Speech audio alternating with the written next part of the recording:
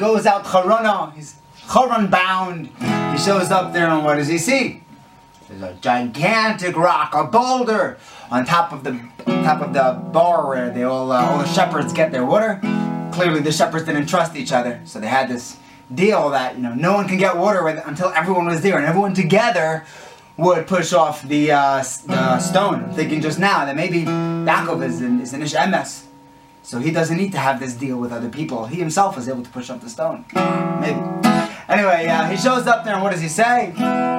First thing he does, he looks at these shepherds, which are like the thugs of yesteryear, in the olden days. Like, the chashuva people weren't shepherds. There were shepherds that were incredibly chashuva people. They're coming up to Hanukkah, the Shiva Royim. But in general, the shepherds were on the lower end of society. He starts giving them musar. The new guy in town walks over to the shepherds at their watering hole, and he says, "What are you guys doing? It's the light outside. Why are you you closing up shop? It's early. You have a job to do." This is crazy. Like, what are you doing? What are you doing? Yaakov, he seems to be an Erlich Yid, probably, right? Yaakov Avinu. And why was that the right thing to do? Why would you go over to shepherds and tell them how to do their business? Good question. So I called up my father 5 years ago, Erev Shabbos. I was going somewhere and I needed a vart. And this is the teretz that he told me. He said, "Why were the shepherds there, Taka? Think about it from their side. Like, we assume on most days they worked a full day with the shepherds, and when it got dark, with the sheep, and then when it got dark, they would, bring them to drink and then close up shop. However shepherds close up their shop. So what were they doing there? That was that the day before, for some reason, the sun set early. And if you know what I'm talking about, the day before, Yaakov had gone to sleep.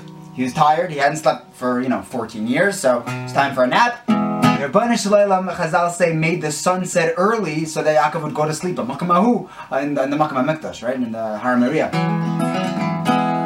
Yaakov comes over to them and he sees they're closing up early. He says, "These must be Erlich Yid." And of course, having done this call out in the Kavschus.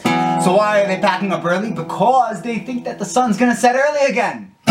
So Yaakov comes over to them and says, no, Chavra, it's early. There's still going to be time. The only reason why the sun set yesterday was because of me. Today, the Rebbeinu Shalom, I don't need a nap early, so the Rebbeinu Shalom is going to set the sun the same way it always is.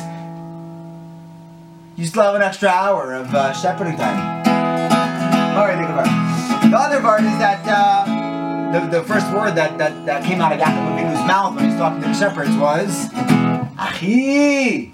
He says, "Holy brothers, what are you guys doing?" He says, "If you want to give someone musar, you have to start it off with love. That's the only chance that you have of them actually listening, and that the musar actually changing the person. No one has ever changed anyone. You can only inspire someone to change it. That can only be done through love. Brotherhood."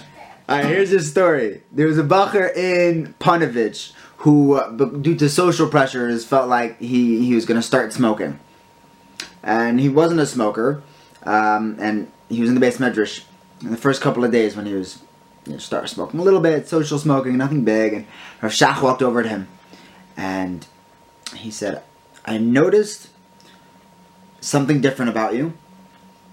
He says, "If you're not a smoker, you shouldn't do it. Trust me, I used to smoke for years and years. The doctor told me it wasn't healthy, and I quit cold turkey," says Rav Shach. He says, "It's not worth it. It's very hard to stop." And he just walked away. He said, "I don't know if you're struggling with this, but if you are, here's a little bit of advice." And the bacher just didn't smoke. He quit on the spot. It was just the love, the way that Rav Shach said it, went straight into his neshama, and he could not listen. The Rebbeinu Shalom should awaken in our hearts and the hearts of all of Klal Yisrael. Be'ez Hashem, Shabbos is coming to Mein Elam Haba, and we should be able to give musar the right way and accept musar and be able to change for the better and become closer to Hashem. HISOREri, HISOREri, Kivai, Kumei Yori, Uri, Shir Dabai.